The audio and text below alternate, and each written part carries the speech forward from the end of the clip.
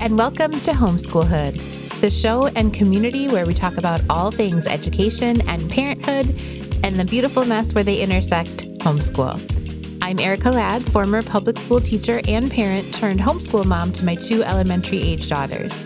I never thought we would homeschool, but we accidentally fell in love with it this past year and haven't looked back.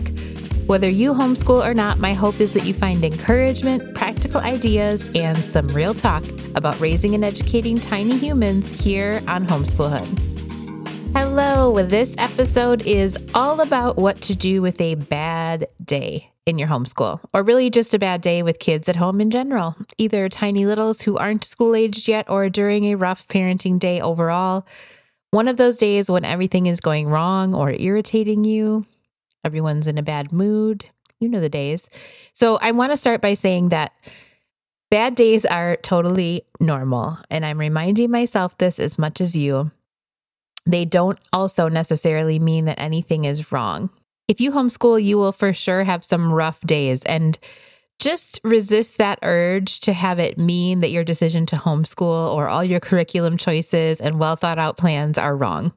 No matter what kind of school situation your kids are in, there will be bad days. No matter what kind of parent you are or teacher you are, there will be bad days. And it doesn't mean you're doing anything wrong. It just means you're a human parenting and educating other humans. Baby humans at that, whose brains are not fully developed yet. And as mature as they may seem, they're still not capable of regulating themselves. And I think we sometimes forget that they can't make good choices in the same way adults can. So I have to remind myself of this constantly, and I am compiling this list of strategies as much for myself as for you all. So here are a few suggestions to turn the inevitable bad day around when it does happen. And they're broken up into 4 categories because I think there's 4 things you can do broadly to turn a bad day around in parenting. Add something, subtract something, move something, or ignore something. Or someone. Okay, so let's break it down. Adding something. Sometimes when the day is going wrong, you just might need to add something small and tangible. Just add water. I've joked about this before. Get in the pool. Give them a bath. Add a literal drink of water for you or them. Sometimes you might need to just add fresh air or a snack or treat to go along with their copy work, for example. Add a game to practice the same skill instead of, the math page. Add a candle or a video or an art project or something that just takes off the pressure and adds a little bit of magic, a little bit of whimsy, something fun. Sometimes you need to add an incentive. So this could look like iPad time when all the schoolwork is done. It could look like, 20 minutes of math, and then we're going to play a game. It could look like all kinds of things. It could be weekly, daily, but maybe your kids are the kind of kids that need a little bit of a carrot dangled, and that's okay. Sometimes you need to add a routine or a rule around a pain point in your day. So for example, I realized we needed a lunch routine, even though we homeschool and we have the flexibility to make lunch however we want, but I noticed it was taking up a lot of time in the day.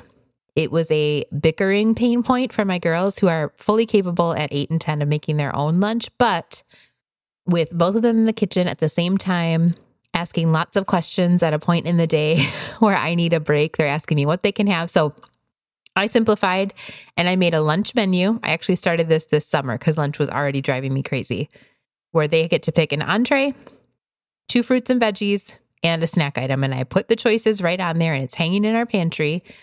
And then I have really just discovered this school year that we still need to be packing our lunches the night before whenever possible so they can just grab them and feed themselves in the middle of the day when we all need a break.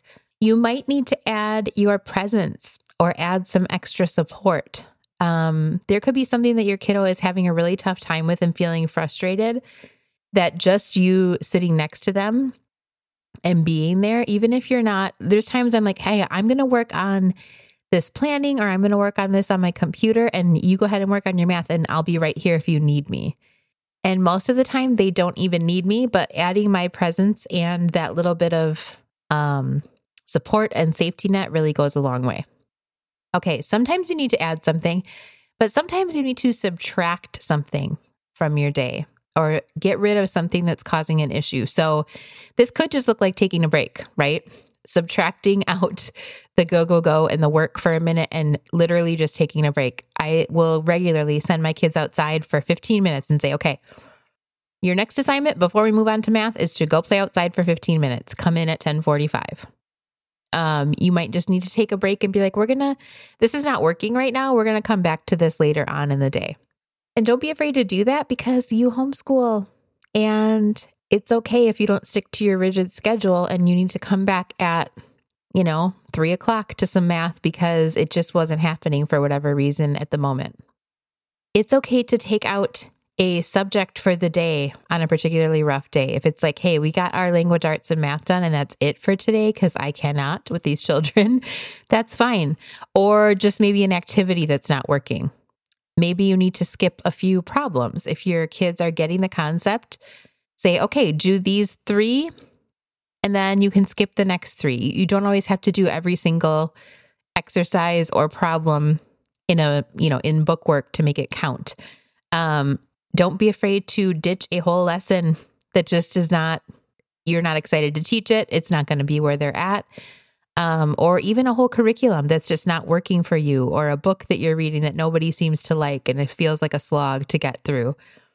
The other part of subtracting that, though, is to see what else you can take off your plate that's not school related. So sometimes I feel like we feel overwhelmed with school, but it's because we're trying to do too much, or this other commitment has us distracted. So see what else you might be able to remove from your already busy schedule and commitments and make school a little easier. You might need to just also take away something altogether that is a constant battle or distraction. My girls could not handle this little hovercraft toy that they had, constant battle over it. And so we just took it away because it wasn't worth it. And it added a lot of stress to our day. It could be that the thing you need to subtract is yourself and all of the words that you're saying and all of the demands. And what I mean by this is sometimes you need to remove yourself from the equation on a bad day and just give them some independent work and autonomy and maybe a little checklist and go downstairs. They just may need a break from you telling them what to do. And this is preaching directly to myself because I have a very hard time with this one. And I realize that anytime I can get outside of myself and see that that's what's needed, the whole day turns around. Okay. A third way you can turn around a bad day is to move something. So this could look like many things. The first one, super obvious, move your bodies. Go out for a bike ride together. You set your kids up with independent work. Maybe it's you that needs to move your body and improve your mood and get those good, serotonin and all of that going for yourself. Maybe you need to set them up with something independent and go do a half-hour workout in the garage. Maybe you all need to just go for a walk. So moving your bodies really changes your mindset. It changes your attitude. So sometimes that's what needs to move. Sometimes you need to move things around to rearrange a space just for a fresh start, number one, and there's a good feeling in a rearranged space sometimes, or something that just is not in a great space and it's causing a pain point, right? You might need to move something to a different time of day. If your kids are not morning kids and you're trying to do all of your, most intense subjects in the morning, maybe switch that around a little bit, maybe ease into the school day. You might need to move your location in the house. Get out of the schoolroom and go work around the kitchen table. Go work in the backyard on a picnic blanket. Or separating kids. Maybe one needs to work upstairs and one needs to work downstairs because they're just at each other's throats for the day. You can also need to move yourselves out of the house. This is the thing about homeschooling is a lot of it happens inside your house. And then on top of it, those who joined homeschool because of COVID got really used to being home and things were even closed to go do. But sometimes, learning for the day needs to be a museum or needs to be the zoo, or you need to get to a nature center. So just drop everything and get out of the house. Sometimes that makes a big difference. Okay, you want to know my hardest one? Here it is. From a mom who picks all the battles from a very 80, Enneagram 8.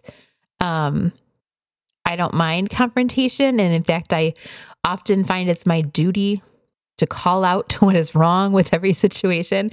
But I am learning, especially in parenting, that sometimes what I need to do is ignore something. This is really hard.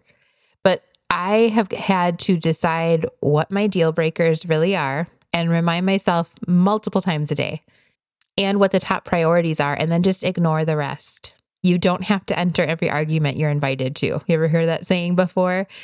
Ignore the occasional eye roll, the occasional dragging feet, etc. Especially if you really pay attention, that eye roll and that attitude may be driving you nuts, but they're actually doing it anyway. They're doing what they're supposed to be doing. They're just expressing that they don't particularly like it, and that's fine. They don't have to like it. Now, I do think that can cross a line into disrespect, and that's always a deal breaker for me. So I try to point that out to my girls and make sure to call it when I see it and let them know when it has crossed a line. But I don't need to always interpret disappointment as disrespect or boredom as disrespect. It's okay to let them have their feelings and just ignore some of the nonsense, some of the baiting you into an argument because they would rather do that than their work. It's okay to ignore it. I also find that I need to ignore other things that are distracting me and making me irritable with my kids for quote unquote interrupting, but they're not actually interrupting. It's what we're supposed to be doing right now is school. So other work things, things for this podcast, social media. I try to keep my phone charging in a different room and just have my Apple Watch on so I can see if an important text or call comes in. But if I have my phone there and I'm just checking the time, but then I get sucked into social media and then one of my kids has a question, I automatically feel agitated and interrupted, even though that was the top priority. That, working on schoolwork with them was the top priority, but I thought I could squeeze this in and now I can't, and now dang it. So I think sometimes just getting rid of the constant hamster wheel of things you need to do and just focusing on one thing at a time and being present and ignoring the rest is often the catalyst to turn a bad day around. Okay, so that's it. Sometimes you need to add something. Sometimes you might need to subtract something, move something, or ignore something to turn your bad day around. This is a short one, but that is it for this episode. I just wanted to give you those ideas, and really, like I said, I wanted to compile them in one place for me because we have had some rough days. I'm going to be honest. I feel like this second year has been rough in that some of the novelty has worn off. I know exactly where they're at, and so I tend to be challenging them a little bit more now, and maybe not sometimes as gentle as I should be with the approach. There's just more resistance at the age. We're entering those tween years strong. So I need this reminder and printing this list out and putting it in my planner probably as much as everybody else.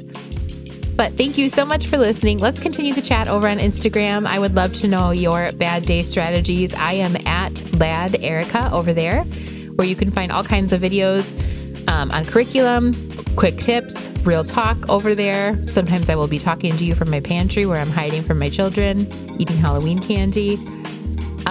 So it will not just be the pretty Pinterest curated homeschool over there. I keep it real, I think. And you can find the show notes for this episode with links to anything I mentioned in your podcast player. I'd also love to hear from you. Send me an email at hellohomeschoolhood@gmail.com. Until next time, remember you are your child's first and most important teacher, and you've got this.